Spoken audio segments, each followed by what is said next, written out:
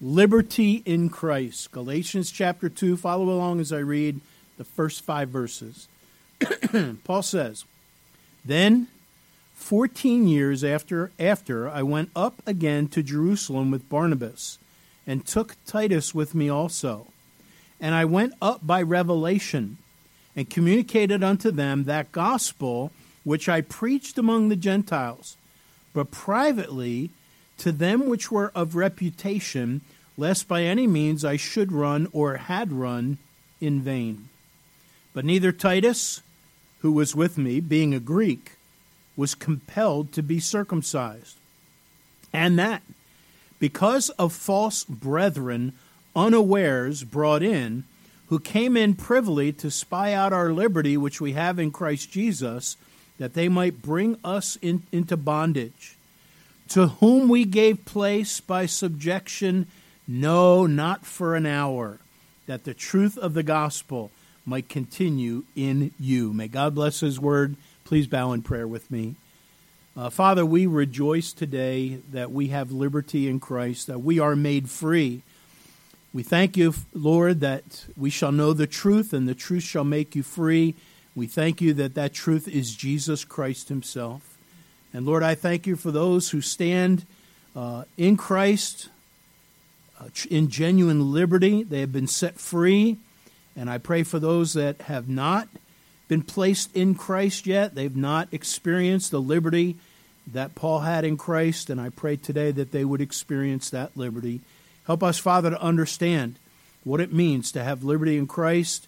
Help us to appreciate it. First, help us make sure we've experienced it. And then may no one ever rob us of it. And we pray in Jesus' precious name.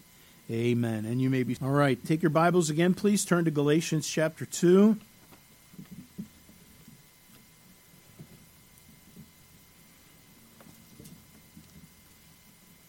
And I want to read to you a short paragraph about the 4th of July from historian David Barton. This was written many years ago, actually, so I updated the number that he mentions in the beginning. But he notes, "This year marks 247 years since our founding fathers gave us our national birth certificate. We continue to be the longest ongoing constitutional republic in the history of the world. Blessings such as these are not by chance or accidental. They are blessings of God." On July 2nd, that's this day, 247 years ago, 1776, Congress voted to approve a complete separation from Great Britain. 2 days afterwards, July 4th, the early draft of the Declaration of Independence was signed, albeit only by 2 individuals at that time, John Hancock, who was the President of Congress, and Charles Thompson, who was the Secretary of Congress. 4 days later, on July 8th, members of Congress took that document and read it aloud from the steps of Independence Hall, proclaiming it to the city of Philadelphia, after which the Liberty Bell was rung. The inscription around the top of that bell, Leviticus 25:10, was most appropriate for the occasion. "Proclaim liberty throughout the land and to all the inhabitants thereof." I love the idea that what we celebrate is our national birth certificate. That's the Declaration of Independence. That's when we became a nation. Liberty, the liberty that we enjoy in a free country, is indeed a blessing. I have found that it seems to be unappreciated, especially compared to those who come from other countries, and they value it more than some that are born here, sadly. But you know, there's another kind of liberty, and it's even more important. And it's a liberty that is experienced not just by people that live in free countries like America. It is a liberty that is experienced by some that are in communist countries, some that are in prison, but it's a far more important liberty. It is liberty in Jesus Christ. In Paul's day, that liberty was so important that there were actually people who attempted to take it away from those who had it. Is that a danger today? It is. And that's what we're going to look at. Galatians chapter 2 is a text where Paul communicates that he had liberty in Christ, and the other apostles with him had liberty in Christ.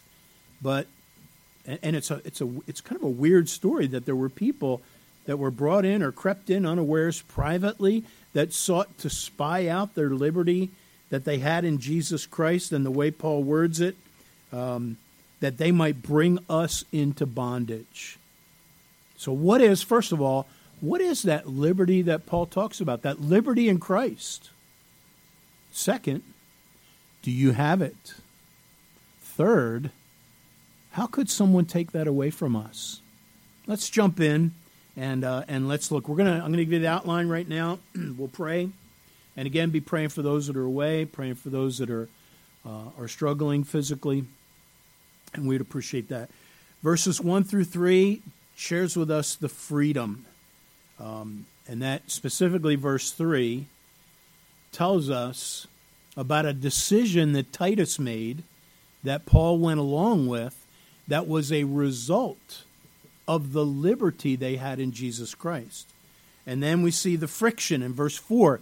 This is when people, these enemies, came in and tried to undermine and literally rob them, spy them out. First of all, they were there not under honorable means. They were trying to find out, what does Paul believe? And then they were trying to ensnare him, and that's the fight. So we see the freedom, verse 3, verses 1 through 3, the friction, verse 4, and then the fight is verse 5. But let's bow in prayer first. Father, we thank you for your word, and we thank you especially for the freedom that we have in Christ. And Lord, we think of the statement that we shall know the truth, and the truth shall set us free or make us free. And no doubt there will be some listening, maybe some here, that have not experienced the glorious liberty of Jesus Christ. They've not been set free. They are still enslaved to their own sin. Maybe they don't realize it. We pray that today they would be made free and experience that glorious liberty of the sons of God. And we ask your blessing as we talk about liberty in Christ, as we expound this text.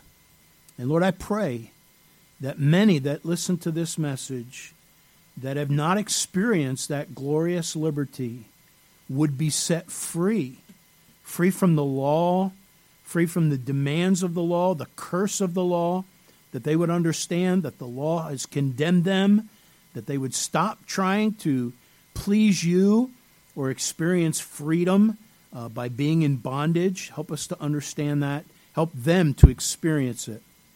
And we pray in Jesus' precious name. Amen. So let's look at Galatians chapter 2, beginning of verse 1. We see the freedom, what we're talking about. Paul says, "Then 14 years I went up again to Jerusalem with Barnabas and took Titus with me also. And I went up by revelation and communicated unto them that gospel which I preach among the Gentiles. But privately," now Paul was the apostle to the Gentiles. Peter was the apostle to the Jews. And so he had a very special ministry in preaching the gospel to the Gentiles. But he says, "But privately to them which were of reputation, lest by any means I should run or had run in vain." Now, once we understand what's going on, the setting of this, why Paul responded the way he did, and why there was even a problem. Once we understand that, we'll understand why Paul was a little discreet in what he did. And then he said in verse 3, "But," and this is what caused the problem, "but neither Titus, who was with me, being a Greek, was compelled to be circumcised." Now that right there, that little grain of truth, that he was not compelled to be circumcised, and Paul went with it. Paul did not feel like he needed to be circumcised. That was a result of their liberty in Jesus Christ.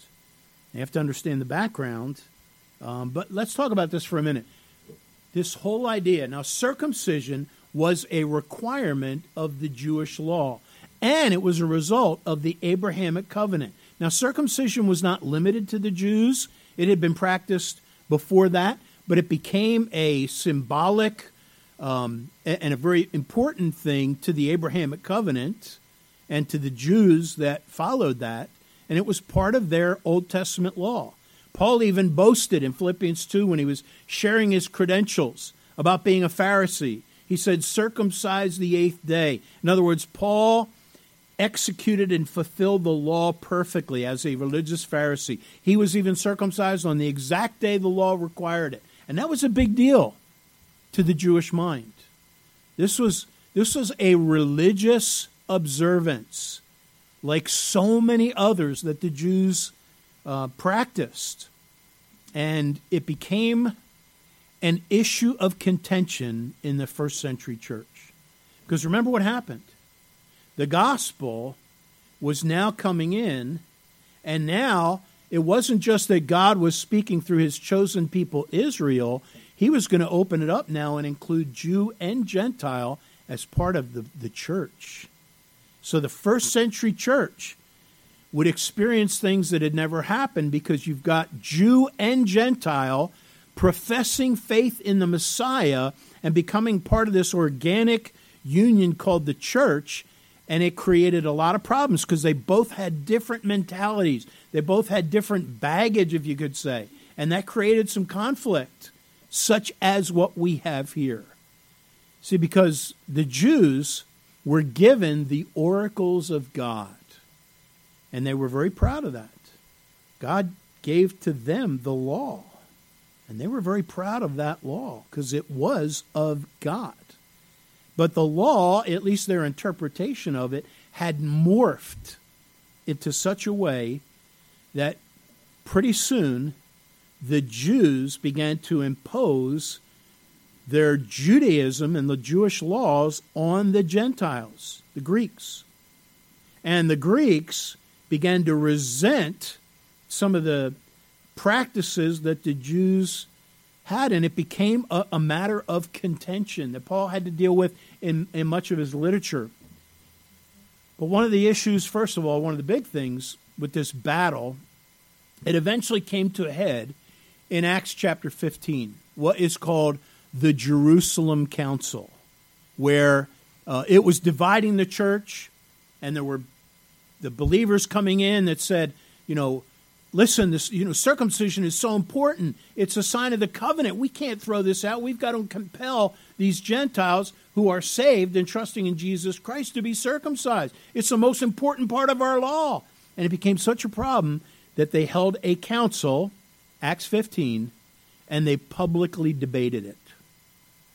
Now, some people think that what Paul is talking about in Galatians chapter 2, because it is a meeting, and it is in Jerusalem, and it is about the same topic, a lot of people think they're the same meeting, but I don't believe they are. Let me share with you why. A couple reasons why. I believe this happened before. Actually, this would fit into the events of Acts chapter 11, somewhere around verses 28, 29, around there, and that the events of Acts 15 would happen later. And here's some of the reasons. I'm just going to give you a couple reasons. First of all, this text, so I'm comparing Galatians chapter 2, that's what we're going to talk about today, this meeting in Jerusalem. And we're going to contrast it with the meeting in Jerusalem in Acts chapter 15, which, by the way, when you start studying the scriptures, it's called the Jerusalem Council. The whole church got together, the leaders got together, they wrestled with this issue, they made some decisions, and then they wrote a formal declaration. And here's why I don't believe they're the same. So we're going to contrast both meetings in Jerusalem. First of all, in Galatians, Paul only mentions 2 visits to Jerusalem. The book of Acts records 3 visits by Paul. Acts chapter 15, we believe, is the 3rd visit. Number 1, in Galatians 2, Paul is the one that started the debate that we're going to talk about. In Acts chapter 15, the fight had already been going on. In Acts chapter 2, it is a private meeting. In Acts chapter 15, it is a public meeting. In the Galatians account, Paul calls the men that are causing problems, false brethren. Whereas in the Acts 15 account, Luke refers to the people that were wrestling with this same thing as Jewish believers. Mistaken believers, but Jewish believers. In Galatians, Paul does not mention that apostolic letter that is produced in Acts chapter 15 with the conclusion after they wrestle with this thing. Not even mentioned. And if Acts 15 had already occurred, then the Jerusalem apostles would have already been in public agreement on this issue. And as you just read here in chapter 2, next few verses, they were not in agreement. Peter kind of messed up. And so that's another reason if this had happened after Acts 15, or if this was Acts 15, it just doesn't seem real, because Peter was the leader in the Acts chapter 15 meeting, whereas Paul was kind of a peripheral guy, whereas Paul's the leader in this meeting. And it's unlikely that Peter would have vacillated after that meeting when everything was public. So and there's other reasons too, but I believe this was a different meeting, what he's talking about. So look at this meeting, chapter 2, verse 1, Galatians 2:1. Then, 14 years after I went up again to Jerusalem with Barnabas and took Titus with me, and I went up by revelation, that's referred to in Acts 11, I believe, and communicated unto them that gospel which I preach among the Gentiles, but privately to them which are of reputation, lest by any means I should run or had run in vain. So at this point, this is still a very touchy issue. The Jews were hanging on to this one, that people that had professed Christ and become part of the church, they felt that they needed to be compelled to be circumcised. And in fact, in one instance, Paul submitted and had one of the other disciples circumcised. But here, verse 3, neither Titus, who was with me, being a Greek, was compelled to be circumcised.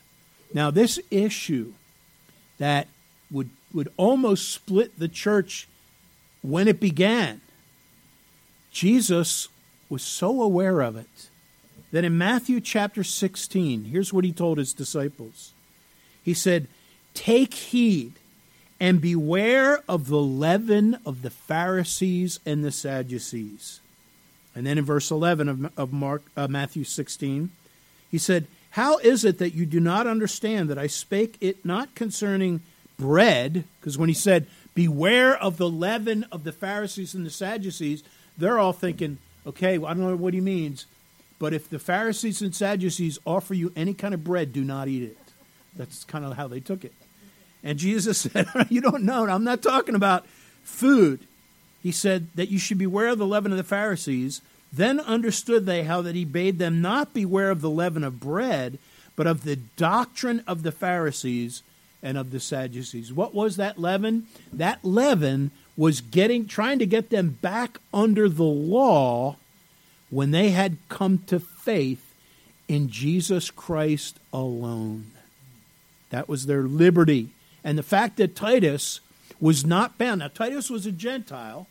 And so if he was now in the Old Testament economy, if he was going to worship Yahweh, Israel's God, and he was going to go through the Old Testament sacrificial system, which many, many did, that were strangers, they would get circumcised. It was a sign that they had converted to Judaism, that they had started to worship the one true God, Yahweh. And so that was very natural for them now. Okay, now we got Jesus Christ coming on, and now people get saved that are Gentiles. They need to be circumcised, which was a physical surgery on a man's body that would identify them with Judaism. And this became an issue. And Titus, they said, you know what, Titus? Paul said, you don't need to do this. You are at liberty in Christ. We are not under that Old Testament economy now. You have liberty in Christ. And that set up this whole thing. By the way, I mentioned Acts 15 because this is the same issue. They wrestled with it, and they wrestled with it in a little bit of a time ahead of what happened here. But when they finally went through all the issues and they wrote their letter and what their conclusion was, here's one of the things they said. Peter said this in Acts 15 and verse 10. He said, now therefore, he's talking about these Judaizers who were trying to get the Christians, Gentiles, back under Judaism. He said, now therefore, why tempt ye God to put a yoke upon the neck of the disciples, which neither our fathers nor we were able to bear? So, Titus, Paul, now remember, he was preaching the gospel. And this will become very, very important down through the centuries, this thing called justification by faith. The most damning, harmful thing to the teaching of the doctrine of salvation by faith alone is works. And the devil is so clever to infuse in false gospels a works salvation, so that people, multitudes of people will say, I believe you get to heaven by faith in Jesus Christ alone. And then when you start talking to them more, they say, well, now, wait a minute. Of course, I mean, you have to be baptized too, and you got to have this ordinance or this sacrament. No, folks, salvation, the liberty that they had in Christ was that you got saved by faith only. And you became part of the body of Christ. You were welcomed into the fellowship, and that was the issue. Remember, circumcision was their huge religious ceremony that the Jews did not want to give up, and they thought, well, this should be natural, you know. And this is the way we've always been doing it for centuries. You want to come and follow Yahweh, you got to come and you got to be circumcised and come through our way. And now it was a different way. It was Jesus Christ. The Bible says there is salvation in none other than Jesus Christ, whereby we must be saved. So let's talk about freedom. Let's talk about liberty for a minute. Liberty is not, I can do what I want. In fact, it's obvious it wasn't, because these Jews that came in Galatians 2 and then in Acts 15, the ones that were a little mixed up, they were doing what they wanted, what they felt like it was right. But liberty and freedom is not licensed to do what we want. Thayer's Greek English lexicon, if you've ever heard of that, gives this as a definition of liberty. He says, true liberty is living as we should, not as we please. That's very important for us to realize. Paul had liberty in Christ, so that they did not need to be compelled for Titus to be circumcised. That was part of the law. That was part of the bondage, and they were free in Christ. By the way, Peter, and he'll mention this in this very chapter in a few verses, Peter had demonstrated that freedom, and it must have been hard, I understand, to somebody that was brought up under the Jewish mentality where they couldn't even have fellowship and break bread with someone that was uncircumcised. And so Peter initially would have fellowship and break bread with Gentiles that had not been circumcised. But then he felt the peer pressure. You know, you got all these Jews, some of them are getting saved, and they're saying, no, we gotta keep don't ditch this circumcision thing. And then he compromised. And he withdrew his fellowship. And Paul had to rebuke him. You read about that later in Galatians 2. I think it's like verse 11 or so forth. Yeah, but when Peter was come to Antioch, I withstood him to the face because he was to be blamed, and it explains that. So Peter experienced that liberty in Christ, and then he put himself back under bondage. Somebody made this statement. I never heard of this guy, but his name is Skip Heitzig. It's a YouTube video. I love listening to random preachers. Some of that can be like, where is this guy coming from? And that might be this guy. I don't know who he is. I just know he made a good point. He said, when I live for his pleasure and his purposes, I find pleasure and purpose. Isn't that good? And then he said later in the message, he said, the more you do as you please, the less you are pleased with what you do. The more you do as he pleases, the more you are pleased with what you do. Man, that's a good point. That is a really good point. You know, some people interpret liberty as, I can do whatever I want. You don't tell me what to do. I can do what I want. And you know what's interesting? That's actually bondage. There was a time in Israel's history, it was the darkest time ever. And it was the time called the Judges, the book of Judges. It was the darkest time in Israel's history. And the Bible says on several occasions in that time, there was no king in Israel. Every man did that which was right in his own eyes. Now, there'd be a lot of people that would read that, like they just come upon the Bible, open their Bible and see that in Judges and go, wow, that must have been an awesome time. That must have been a time where so many people were free because they just did what was right in their own eyes. That's freedom. You need to read the book a little more because it was not freedom. They were in such bondage. They had violated everyone else's civil rights because they didn't understand what liberty was about. They did what was right in their own eyes. And therefore, there was great abuse of other people's rights in a major way. It was depravity. Oh, it sounds like where America's heading. It does. We are more and more becoming a nation that we do what's right in our own eyes. And people think, that's freedom. No, it's not. That's bondage. I'll give an example. There's a man named Waylon Prendergast. I assume no relation to Teddy. He was from Tampa, Florida. It's a couple of years ago. And he went out drinking. And on his way home, he decided to rob a house. And so the drunken man forced his way into a house, filled a suitcase he found there with valuables, and then he made his way to the living room. In his stupor, he decided that he would set fire to the house to cover his tracks. So he ignited a blaze before making his way out the back door. He stumbled on, and as he thought he was home free, he continued to his house, only to find 3 fire trucks parked outside, fighting the blaze that he had set. He was so, he can do what he wants. You know how the Bible says, be not drunk with wine wherein is excess? That's a perfect example. Here's a guy that said, I can do what I want. I can drink my fill as much as I want. And look who became the servant. That's not freedom, folks. That's not freedom at all. So look at verse 4. Galatians 2:4. So again, verse 3. Neither Titus, who was with me, being a Greek, was compelled to be circumcised, and that because of false brethren unawares brought in, who came in privily to spy out our liberty, which we have in Christ Jesus, that they might bring us into bondage. So you have first false brethren, false brothers. Now this is what makes this one of the differences between this and in Acts 15. In Acts 15, it was kind of an in-house battle. The church inside, that the believers, it was believers, kind of wrestling with issues. This was not that. This was false brethren.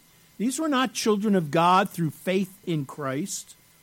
They may have simulated. They're false brethren. They professed, maybe they were baptized in Christ on the outside, but they were not baptized into Christ. And they made loud demands that all the Gentile converts should be circumcised. Otherwise, those converts were not qualified for sonship in God's family or for admission into the church fellowship. So this is where the doctrine of justification by faith is so very important. Here there were people that said, wait a minute, all right, these guys have they put their faith in Jesus Christ, but there needs to be some outward sign. They need to be circumcised. And they were trying to get these believers like Titus, who had gotten saved, but had not followed that traditional circumcision to be, a convert of Judaism. And now there's pressure for him to get circumcised. Now, by the way, at this point, some people could use Paul's teaching in Romans. If meat make my brother to offend, I will eat no meat. And some could have taken and Paul kind of did this when he had someone else circumcised. But you could have taken it and said, well, okay, Titus, you don't really need to get circumcised, but we don't want to be a stumbling block to these Jews who are really struggling, so let's get circumcised. He didn't do that. He had liberty in Jesus Christ. So let's look at a couple terms. So the false brethren means that these were people that were not converts to Christianity, only outwardly. And then it says, brought in, false brethren, unawares brought in. Now that phrase, unawares brought in, comes from one Greek word. It's a compound word. It's a verb. And one theologian, lexiconist, said this.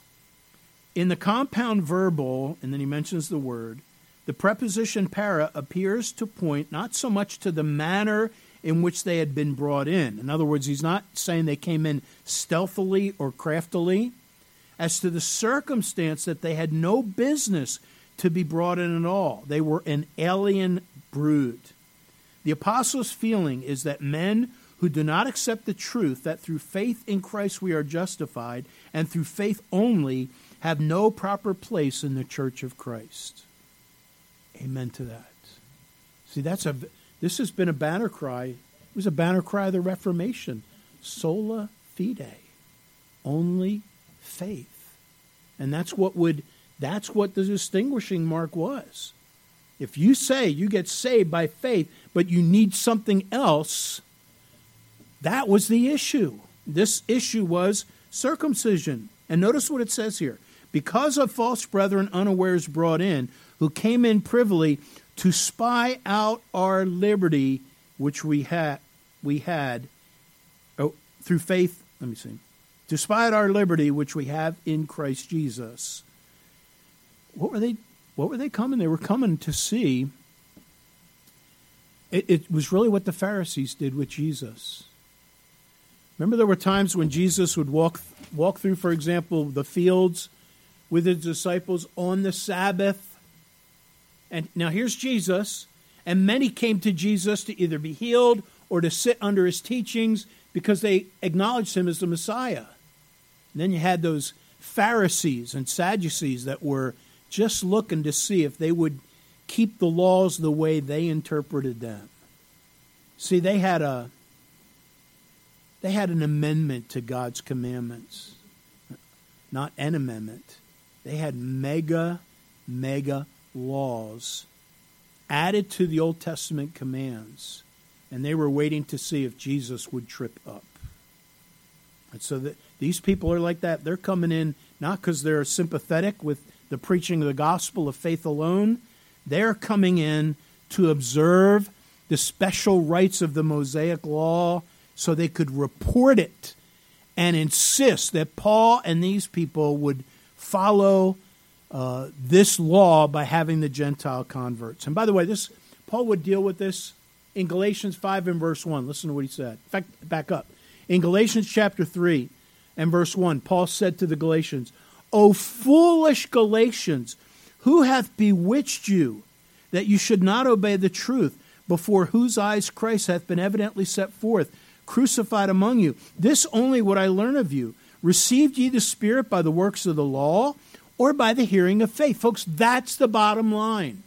Somebody is saved when they put their faith in Jesus Christ and him alone. And no matter what they say, and by the way, come back tonight, we're studying Jeremiah, because they said all the right things, but they didn't practice it. Someone that says, I'm trusting in Jesus alone, and then trusts in some religious deed, is not trusting in Jesus Christ alone. That's why Paul told the Galatians in Galatians 5 and verse 1, Stand fast, therefore, in the liberty wherewith Christ hath made us free, and be not entangled again with the yoke of bondage. I grew up with a system that, in fact, that when you study this word, in early church history, it used to just mean something that was sacred, things that people would do, and it took on a new meaning around the time of the Reformation, where they had these things called sacraments. There were 7 of them. And today, the very nature of sacraments. In fact, one theologian of the church I grew up in said this: the sacraments are the principal ways that we can obtain the supernatural life, without which no one can be saved. See, the sacrament by definition is these are things you do to get God's grace. That's why we only have 2 ordinances. We don't call them sacraments anymore, and it's communion and baptism in the Lord's table, those 2. Some add foot washing to that, but it's an ordinance, and Protestants understand these are not things that give you grace. How important that is. The Talmud is really a compilation of Jewish tradition that began with the Pharisees. It is basically a massive collection of Pharisaical teachings. I've mentioned in the past talking about the Sabbath. By the way, there's a verse in Genesis where God says, remember the Sabbath to keep it holy. And then there's 1 or 2 verses added to that. Well, in the Talmud, there are 24 chapters listing Sabbath laws. Now, it started with just, we want to follow that verse in Genesis that says, remember the Sabbath. And so they start spelling it out. And pretty soon, here you have again, you've got the Talmud, there's major teachings that Jesus would condemn. They were their traditions. Jesus would say in Matthew, he said, you have transgressed the commandment of God by your traditions. And a lot of churches have done that. So, for example, in Mark chapter 7, verse 4, it tells us that the Jews had all kinds of laws about washing of cups and pitchers and copper pots. In the first part of the Talmud, the Mishnah, there were 32 chapters about ceremonial ritual cleansing of pots and pans. 32 chapters. That's more than 24 when it comes to the Sabbath. Now, in Mark chapter 7 and verse 2, talking about the Pharisees, it says, and when they saw some of his disciples eat bread with defiled, that is to say, with unwashed hands, they found fault. Now, this was not simply a matter of sanitation. Okay, this was not that the disciples had really bad hygiene and they would eat without washing their hands. Everybody knows that's bad, right? We had COVID happened. And everybody during COVID, we were told how to properly wash your hands. And I looked it up. And in fact, they told you, scrub with soap, hot water. Make sure you scrub for 20 seconds. That's what they said. And so we're COVID now. Did you wash your hands? This was not a matter of just sanitation. This was religious ceremony. This was, formalism. 32 chapters on how to properly wash pots and pans and stuff before you drink them. It was ridiculous. And then in verse 5, it says they found fault in verse 2. And then in verse 5, the Pharisees and scribes asked him, why walk not thy disciples according to the tradition of the elders, but eat bread with unwashed hands? Now, how important was washing hands? One rabbi wrote this many years ago. He said, whoever has his abode in the land of Israel and eats his food with washed hands may rest assured that he shall receive eternal life. You wash your hands and receive eternal life? Really?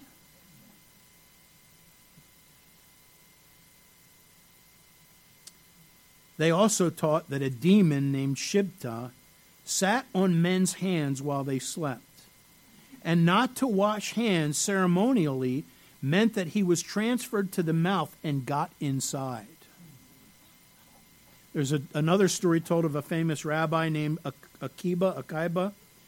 And when he was imprisoned and he was allowed his allowance for water, it was restricted. He took what little water he was given and used it for ceremonial rinsing of his hands rather than drinking it.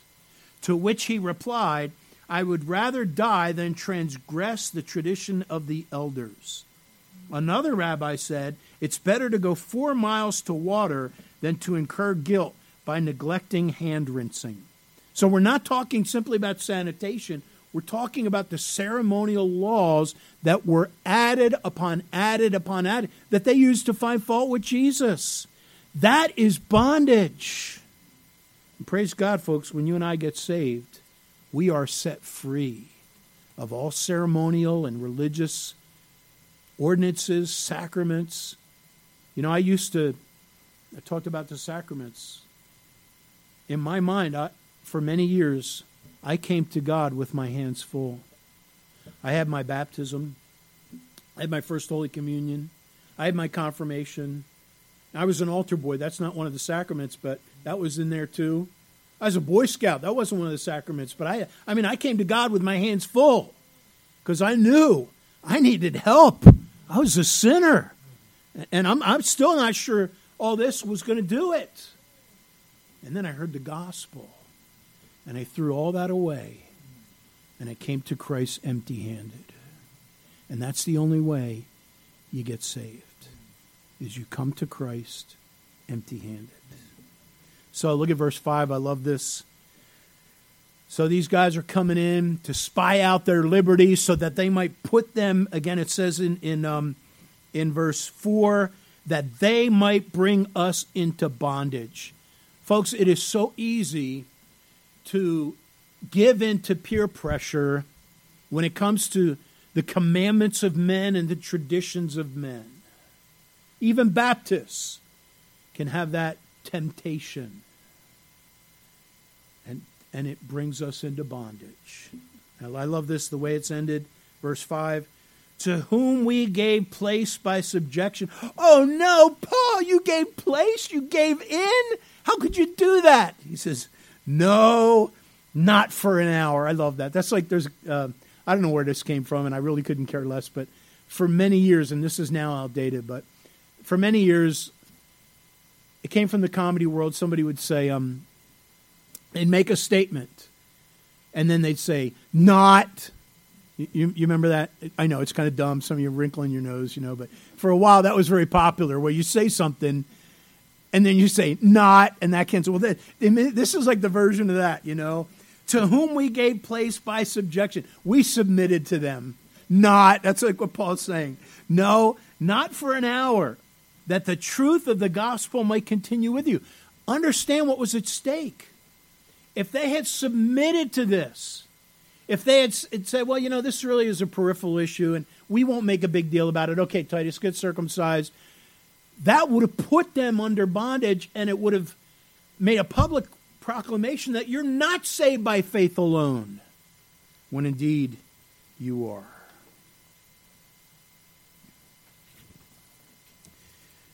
Peter, in writing about some of these people, 2 Peter chapter 2 and verse 19, he said, while they promise them liberty, they themselves are the servants of corruption, for of whom a man is overcome, the same is he brought in bondage. They promise them liberty, but it's really bondage.